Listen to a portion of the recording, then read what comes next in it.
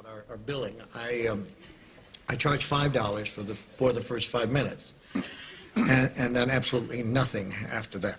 How does that sound? That sounds great. Too good to be true, as a matter of fact. Well, I can almost guarantee you that our session won't last the full 5 minutes. All right. And go. Go. Well, tell What? me about the problem that you wish to address. Oh, okay. Well, I have this fear of being buried alive in a box. I start thinking about being buried alive, and I begin to panic. Has anyone ever tried to bury you alive in a box? No, but truly thinking about it does make my life horrible. I mean, I can't go through tunnels or be in an elevator or in a house, anything boxy. So what you're saying is you're claustrophobic. Yes, that's it. All right, well, let's go, Catherine. I'm going to say 2 words to you right now. I want you to listen to them very, very carefully. Then I want you to take them out of the office with you and incorporate them into your life. Well, shall I write them down? Well, if it makes you comfortable, it's just 2 words. We find most people can remember them. Okay. You ready? Yes. Okay, here they are. Stop it!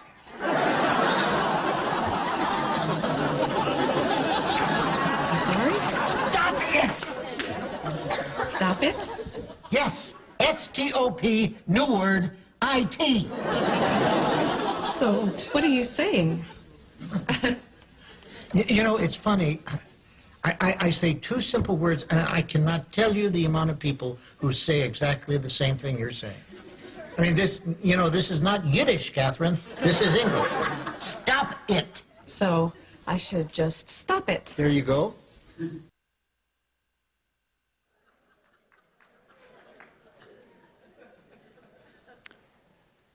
How do people change? That's the question. How do we end up not being gripped by what we're gripped by? How do we, in this situation, it was being gripped by a fear, an irrational fear.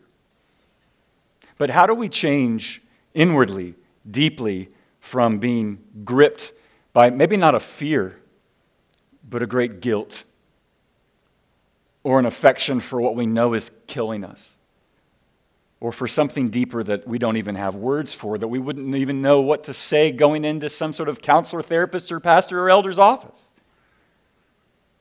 How do you change? Every one of you in this room either has some theory of how it happens, or you have given up trying a long time ago. What's the point? But there is still something that gnaws you in the back of your head, even if you've given up, saying, is there no possibility for it? When I say the word change, you know what I'm talking about, but to borrow a biblical word for it, I'm actually talking about the word repentance. What does it mean to simply turn about and, as one person put it, to agree with God about what is true and what is true of Him? How do we repent? 500 years ago, there was a church tradition that felt like you could cover for what you felt like you needed to be forgiven for. You could cover your guilt by providing a monetary gift to the church. It was called the indulgences. It was a practice. It's no longer the case. But it was then. And along comes Martin Luther, and the very first issue that he raises with all the distortions of theology in that day was for him to say this.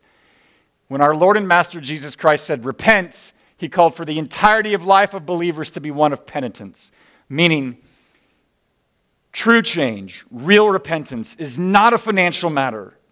It's a matter of the heart. And you don't do it just once. It's a daily endeavor. So what does it mean to repent? What does it mean to turn around and to no longer be drawn to that thing that you know is leading you in a direction that is, it's an abyss? We've been listening to Elijah for several weeks now because we think he helps us understand Jesus a little more. But when we take Elijah on his own terms, we also realize that the only reason we listen to Elijah, the only reason that Elijah ever came on the scene was not to show himself impressive, but to call Israel to repentance. And so we're going to kind of back up a little bit into where Andrew preached last week in that famous passage about Elijah and the prophets of Baal before two altars. And we're going to get a running start to ask the question, repentance, how does it happen? And we're going to consider it under three heads. What is the nature of repentance? There's kind of two aspects to it. We come from this. And then secondly, what are the outcomes of repentance? What's the good of it? And then thirdly, we should probably ask this, where does it begin? What's the root of it? That's where we're going. The nature of it, the outcomes of it, the root of it. You'll remember some of it from last week, but we're going to be in 1 Kings chapter 18. We'll start in verse 36. I wonder if you might stand just to focus your attention and get your blood moving again. 1 Kings chapter 18, starting in verse 36. And at the time of the offering of the oblation, Elijah the prophet came near and said, O Lord, God of Abraham, Isaac, and Israel, let it be known that this day that you are God in Israel, and that I am your servant, and that I have done all these things at your word. Answer me, O Lord, answer me, that this people may know that you, O Lord, are God, and that you have turned their hearts back. And then the fire of the Lord fell and consumed the burnt offering and the wood and the stones and the dust and licked up the water that was in the trench. And when all the people saw it, they fell on their faces and they said, the Lord, He is God. The Lord, He is God.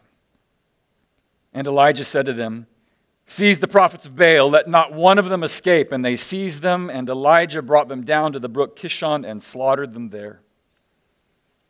And Elijah said to Ahab, go up, eat, drink, for there is the sound of the rushing of rain. So Ahab went up to eat and to drink, and Elijah went up to the top of Mount Carmel. And he bowed himself down on the earth and put his face between his knees. And he said to his servant, go up now, look toward the sea. And he went up and looked and said, there's nothing. And he said, go again 7 times. And at the 7th time he said, behold, a little cloud, like a man's hand, is rising from the sea. And he said, go up, say to Ahab, prepare your chariot and go down, lest the rain stop you. And in a little while, the heavens grew black with clouds and wind, and there was a great rain. And Ahab rode and went to Jezreel. And the hand of the Lord was on Elijah, and he gathered up his garment and ran before Ahab to the entrance of Jezreel. There's the curious word of the Lord. Thanks be to God. You may be seated.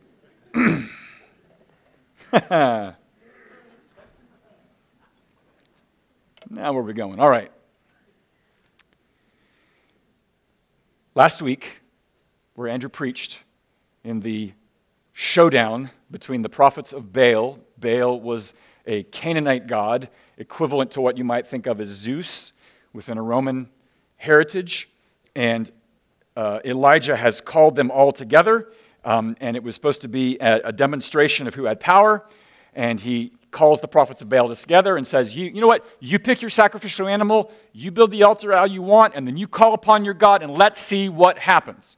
And so they do. They build their altar, they pick their animal, and then they call upon Baal to come, and they try, and they try, and they try, and nothing happens. No fire is ever lit, even to the point where they start bloodletting themselves. to show themselves really affectionate for Baal, that he might move, and he never talks. And friends, if that I know that sounds so bizarre and so old, but if that is not a modern version of what it means to have an idol, I don't know what one is. Where you will bleed yourself thinking something will fall and something will happen and never does. That's idolatry. That was then, this is now. Some things never change. Finally, Elijah says, I guess he might be in the bathroom. Literally, it's in there. It must be in the pot. And then Elijah says, fine, look, we're done. You had your chance. I'm up. Build the altar, but do me a favor. Douse it with water. Like, douse it with water. Go. They do, and then he calls upon the Lord, and fire falls. Fire lights it up. Light it up. And there you have it. And what happens? In that moment, all those who are Israel who have witnessed what just happened, it says in verse 38, they fall on their faces and they say twice, the Lord, He is God. The Lord, He is God. Now, why do they say that? Now, clearly they're awestruck at the moment of it, but why did they say that? Because if you remember from last week, Elijah has pretty much done a throwdown with everybody that's watching. He said in verse 21 this, look, choose you this day whom you're going to serve. Let me pull it up on verse 21.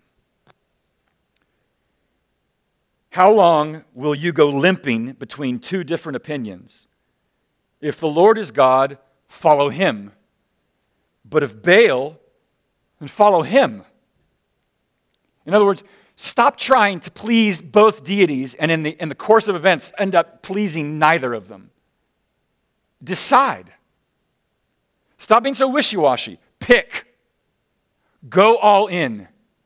Stop playing it safe. Choose. If Baal is your huckleberry, there you go. If the Lord is, and stop sitting there on the fence. You know what happens to your rump on the fence. And so the fire falls, and in that moment, what do they see? They see that the Lord, He is God, and they confess as much. And that, my friends, I think is, when we're talking about the nature of repentance, that's the first part of the nature of repentance. True repentance will always have God at the center of the change. It will always be either an awakening for the very first time or a reawakening for whatever many times it's taken you, that God is at the center of all things. That repentance is more than just changing because you're aware of maybe some harm that's being done as a consequence of your actions. That repentance is more than just realizing that there might be some danger involved in the continuing of the trajectory that you are on. Both of those work. Both of those are logical. Both of those are reasonable and appropriate. But repentance is something deeper. Repentance is something more than just discovering that there is an issue between your core affections and your attitudes and your behaviors, as much as that's also true of the moment. Repentance is first and foremost being awakened to the reality that God is at the center of all things, and that until you reckon with Him, you have not gone deep enough into the possibility for change. And that is why there are so many counterfeit versions of regret and remorse. And you've witnessed them all. You and I we're guilty of them all, or we've participated in all of them. There is the version of regret that, maybe doesn't say it, but pretty much implies it. I'm sorry I got caught. That's the extent of it. I would have kept doing it if I could, but it stinks that I got caught. And that's the one version of remorse, which is not really remorse. And then there's another version that says if you've harmed someone, I'm sorry your feelings got hurt. Oh, don't put too much into this now. I'm sorry your feelings got hurt. Not that I did anything wrong, but apparently you're probably like, the modern word for that is gaslighting, right? Yeah, you've heard that one. And then there's another version, which is still, it's better. It's more candid. It's more honest. It's the version of remorse that says, I've wronged you. I've hurt you. I was wrong. I have blown it. That's closer to a real apology. But what I would argue for you is repentance is really telling someone, the reason I blew it with you is because I didn't trust the Lord. In fact, you might even say in the moment I hated him or thought he didn't exist. Before I ever violated my trust, relationship, whatever it might be with you, it's because I first violated my trust in the faithfulness of God. When it goes there is a possibility of change that all those other versions, that third one, in as much as there's truth and integrity to it, notwithstanding, it's the fourth one that goes deepest. When King David uses his authority to violate Bathsheba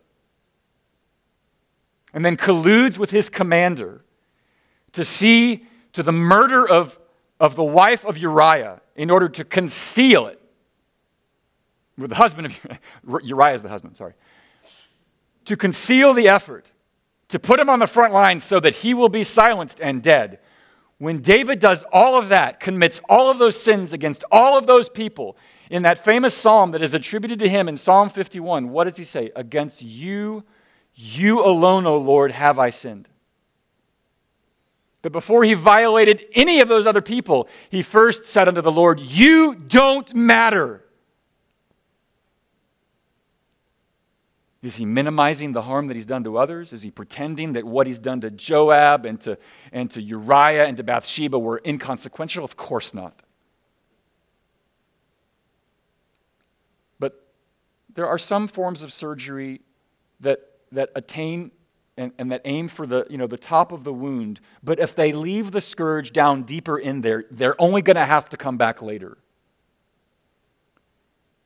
And that's precisely what I think repentance is calling us to, is to an awakening of the reality of the Lord in all things. That's where it comes from. There's a second element to that nature of repentance, though, and it comes from, let's just be honest, the hardest part of the passage. Israel has just fallen on their faces. They're confessing that the Lord, He is God. And then Elijah calls for all of the prophets of Baal to be executed in their sight. And look, to put it euphemistically, that's an unfamiliar phrase. It's not just unfamiliar, though. It's, to our ears, it's brutal, maybe excessive from our point of view. Elijah is not establishing a paradigm. He's responding to a moment. And I think he's applying a principle, a kernel of a principle that has a timeless relevance to it, and it's this. When it comes to that which we must repent of, that which is seducing us, misleading us, corrupting us, leading us to offend the one who loves us, there is no such thing as a casual, gradual, I'll get around to it approach. There is no, I'll quit tomorrow mentality when it comes to repentance. What that moment illustrates in the most heinous, difficult to swallow phrase is an evidence, though, to us about how we should think of what we have to repent of. That yes, repentance begins with an acknowledgement that God is the center of all things and with Him we must reckon, and all those things we must repent of.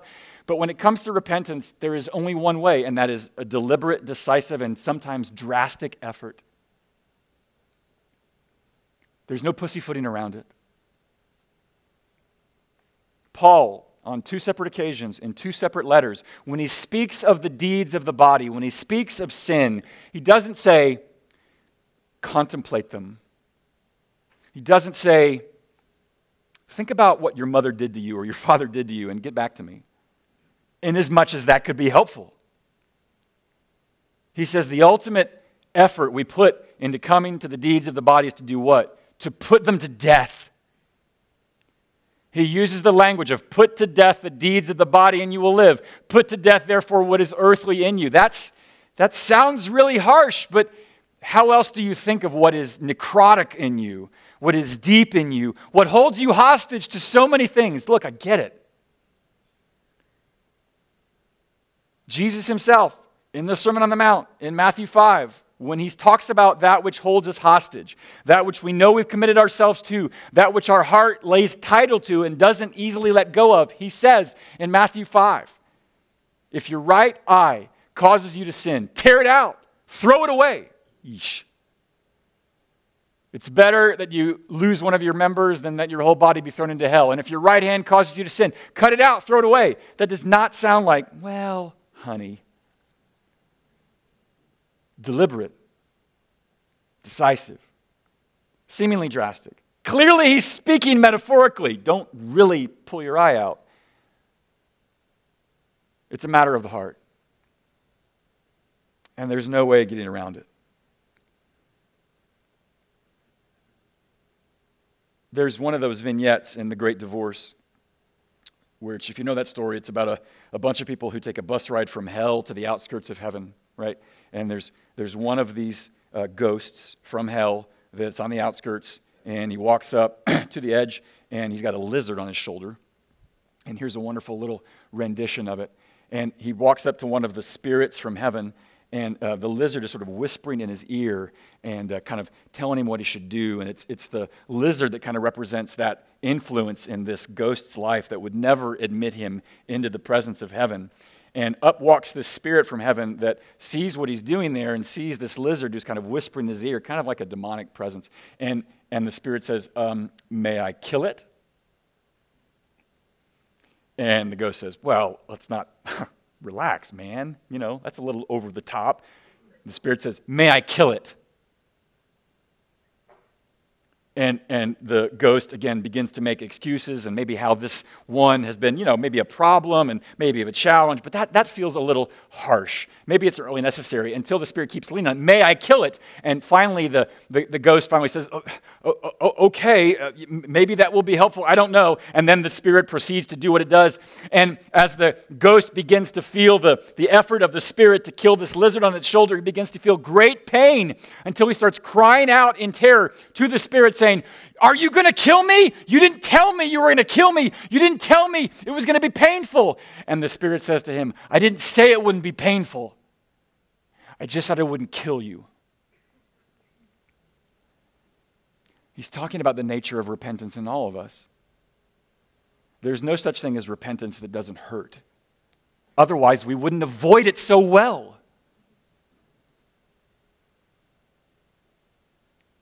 But there is a sense in which the Lord must act, and we must be aware of what this thing is and who he is to us and how he must act on our behalf, but how must we be willing to allow him to do his work. That's the nature of repentance. And what happens in that scene, you should go back and read it this afternoon, is that the spirit kills that lizard, and the lizard is transformed into a stallion, upon which then that ghost now hops on the stallion and rides into heaven. Oh boy, there's all sorts of metaphors for that one we don't have time to consider. But that helps us transition to the next thing I think Elijah teaches us about repentance. Yes, there's a nature to it that reckons with God and requires drastic action. But there's an outcome for it. There's another side of it that we have to consider. And there's this really interesting little exchange. So Israel has confessed what they confessed. He is Lord. The Lord, he is God. Okay, so what about Israel's king, Ahab? We've heard nothing from him yet. Not a single comment. What's his take on what just happened?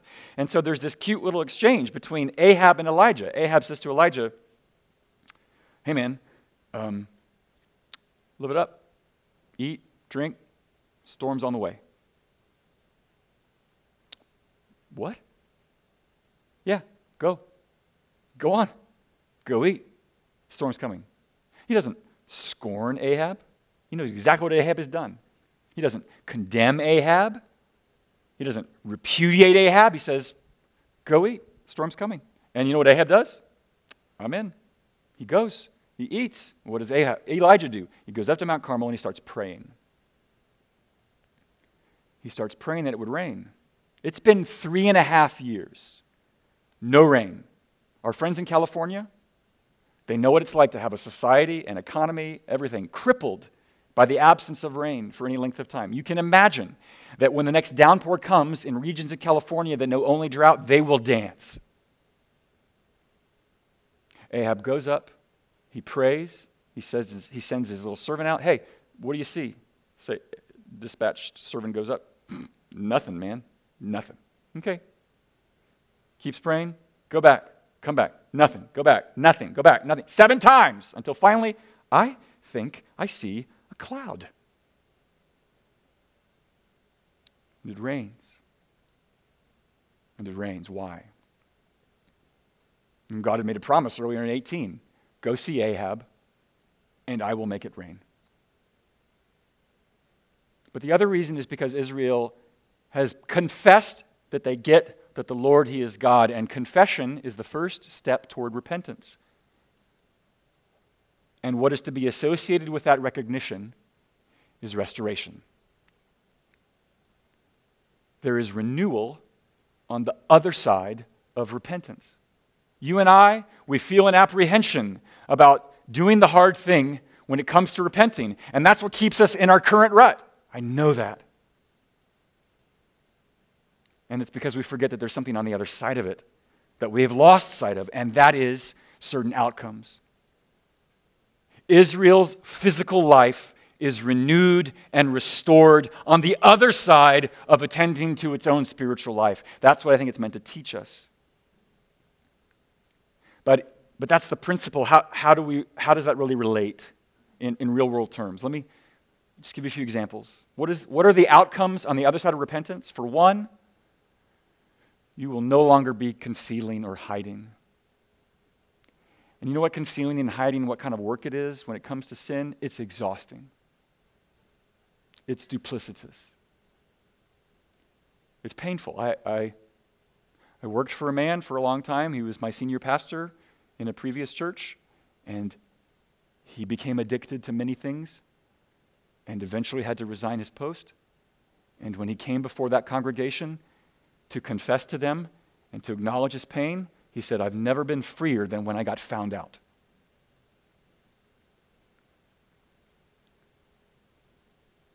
Psalm 32 puts it really vividly about one great outcome of repentance, about how you're no longer hidden anymore when it says this, for when I kept silent, my bones wasted away through my groaning all day long. For day and night your hand was heavy upon me. My strength was dried up as by the heat of summer. Have you ever kept something in for a long time? Tell me that isn't your experience. That's one great outcome of repentance, is to let go of the hiding. Another one, so much of what you and I repent of has to do with in relationship, in the context of relationship.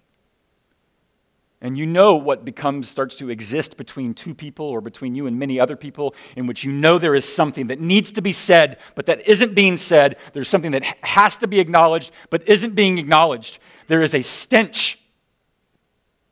There is a stench between you. Not to trivialize it, it is like walking into a bedroom with teenage boys. There is an odor. There is a settled stench in the room that you immediately say, please somebody lift up a window. Let this out. I don't speak from experience.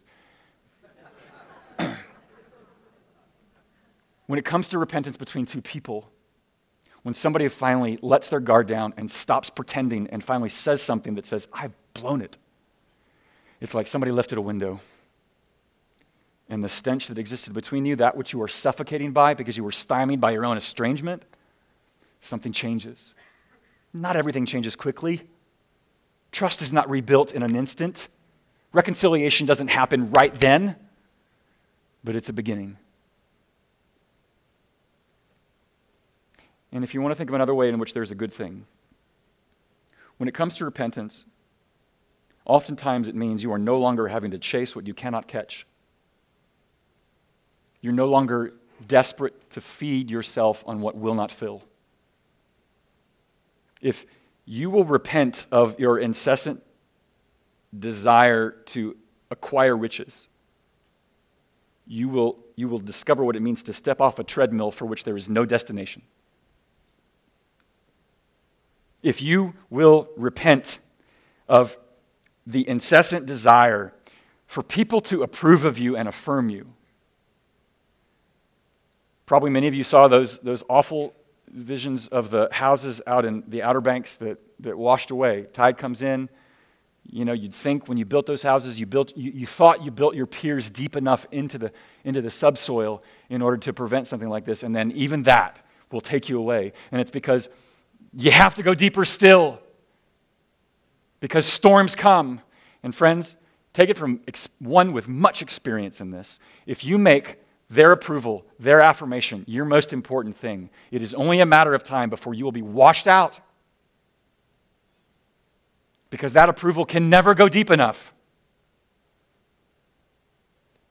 And so to repent of it is to say, I'm going to find that place, that foundation that is the deepest, that the only thing that can hold me when any storm comes.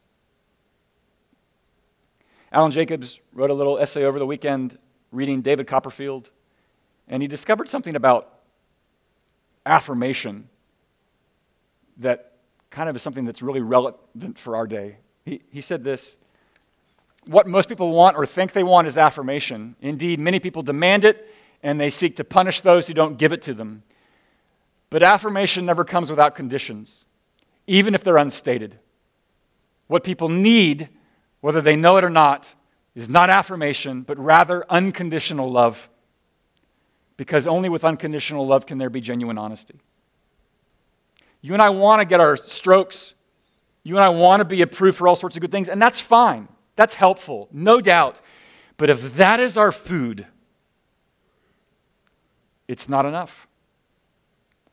What we need to know is not whether a people will affirm us for what we've done right or ignore the things that we've done wrong, but who will love us even if we've blown it. So where do you find that kind of unconditional love? Oh, it's a great question. That's how we're going to land this plane. And it's the third thing Elijah tells us.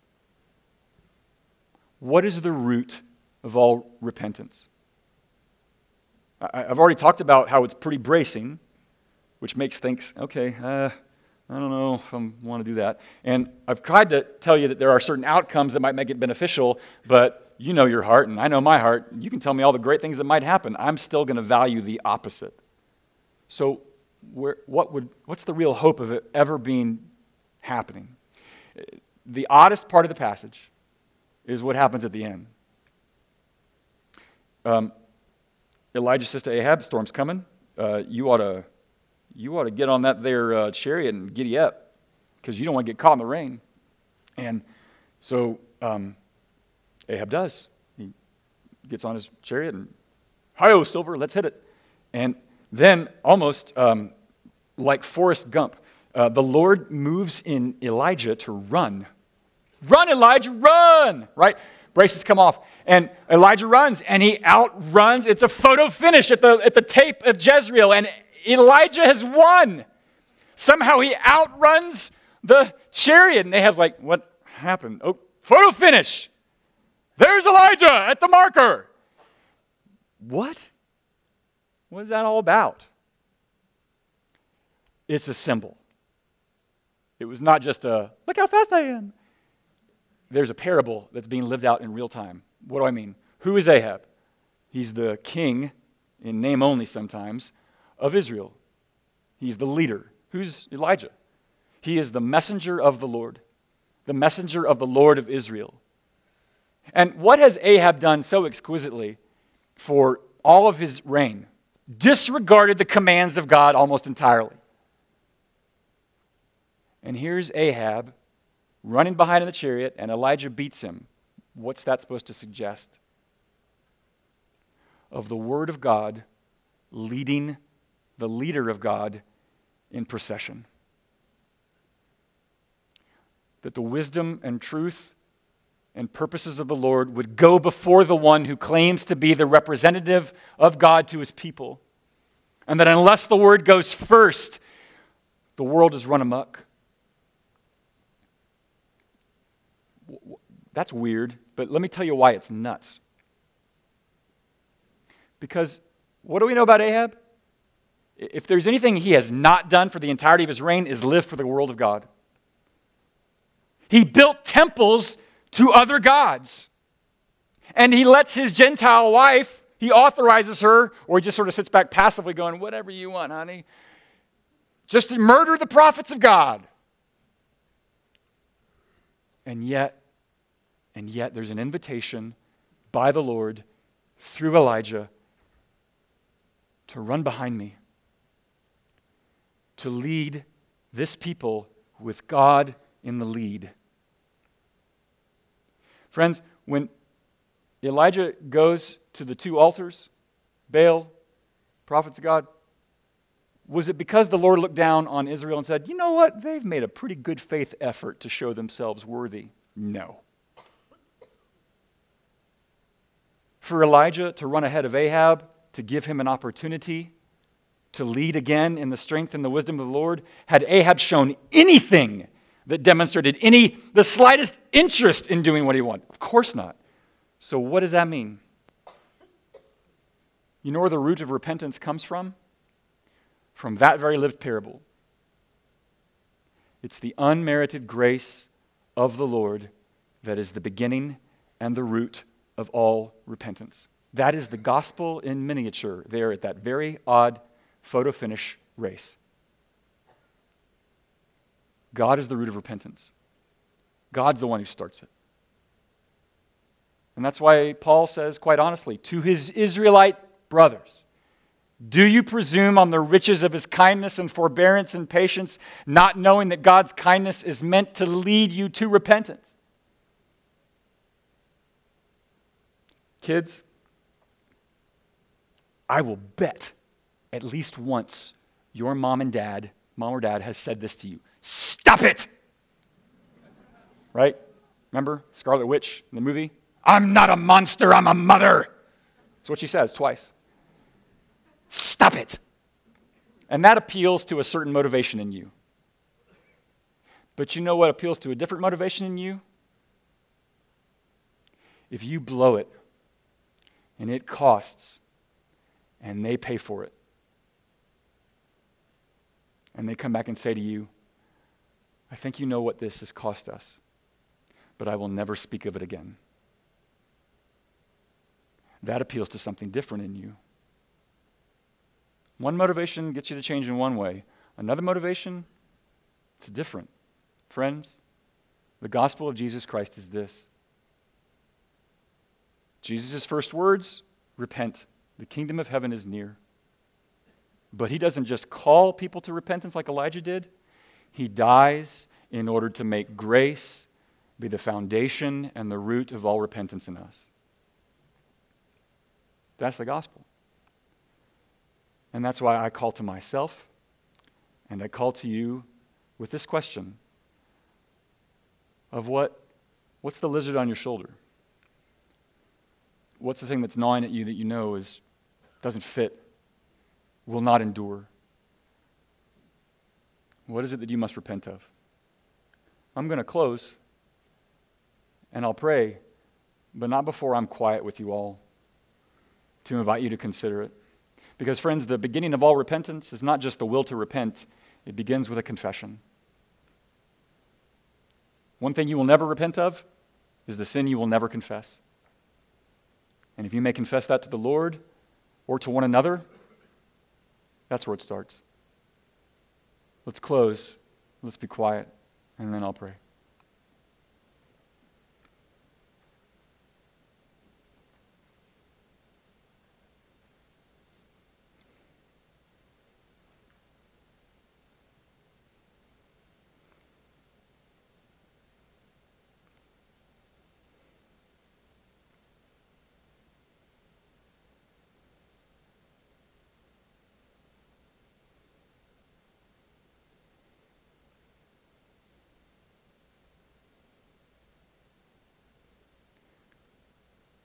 One thing I ask of myself, one thing I ask of you for myself and for all those who might hear me here or elsewhere. that you might help us to see you. The one who will at times speak deeply to our souls, saying, "Stop it," but never without also implying, "Stop it, I love you." If you would help us to hear that and to have it explained by what we see at the cross, then that will be enough. And by your Spirit's help, the Spirit who came mightily at Pentecost and who still works in us today, would he be the one to help displace in us all those affections that are not worthy of you or us,